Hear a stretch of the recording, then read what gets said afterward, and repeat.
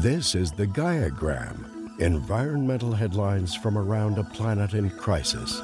Public Radio reports that for decades, scientists have warned Texas leaders that the state will be one of the hardest hit by human-generated global warming, and we are seeing that now. There is an intense and prolonged drought and heat wave baking the state. Crops are failing, ranchers are selling off their herds, water resources are drying up, and the grid's capacity is being tested. We could be in a vicious cycle. The burning of fossil fuel generates electricity, but it also heats the planet and creating more demand for electricity. The cycle could be easily broken by bringing more green, clean energy online, including solar and wind. Wildfires raged across Europe amid a record heat wave. Fire season has hit parts of Europe earlier than usual this year after an unusually dry, hot spring that left the soil parched, which authorities attribute to climate change. An unprecedented heat wave is underway in France, with the scorching heat moving north into the more vulnerable regions after tormenting Spain and Portugal. And in the UK, it is likely they will topple all-time national high-temperature records and potentially kill several thousand people.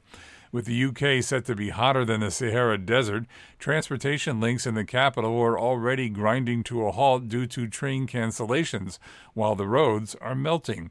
A popular UK airport has suspended all of its flights after the tarmac melted in the day's boiling temperatures, and bosses have urged employees to work from home.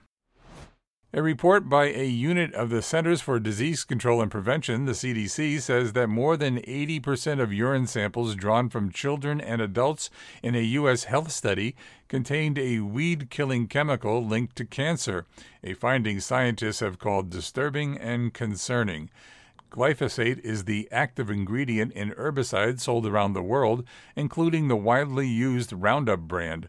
Almost a third of the participants were children ranging from 6 to 18.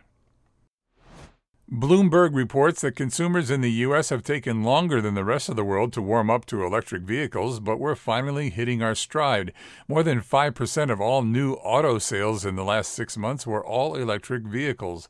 There are still obstacles to overcome before we can safely say the world as a whole is ready for a future of all-electric travel, but this is a great start. North Carolina's Supreme Court ruled in favor of solar access for all against homeowners associations who deny rooftop solar. The 4-3 bipartisan ruling could impact thousands of developments statewide. One installer said it opens the door to a good chunk of people who may have been previously denied approval for solar projects. Electric tractor developer Solectrac has announced a partnership with Nolan Manufacturing to bolster its electric tractor production to meet increasing demand for customers.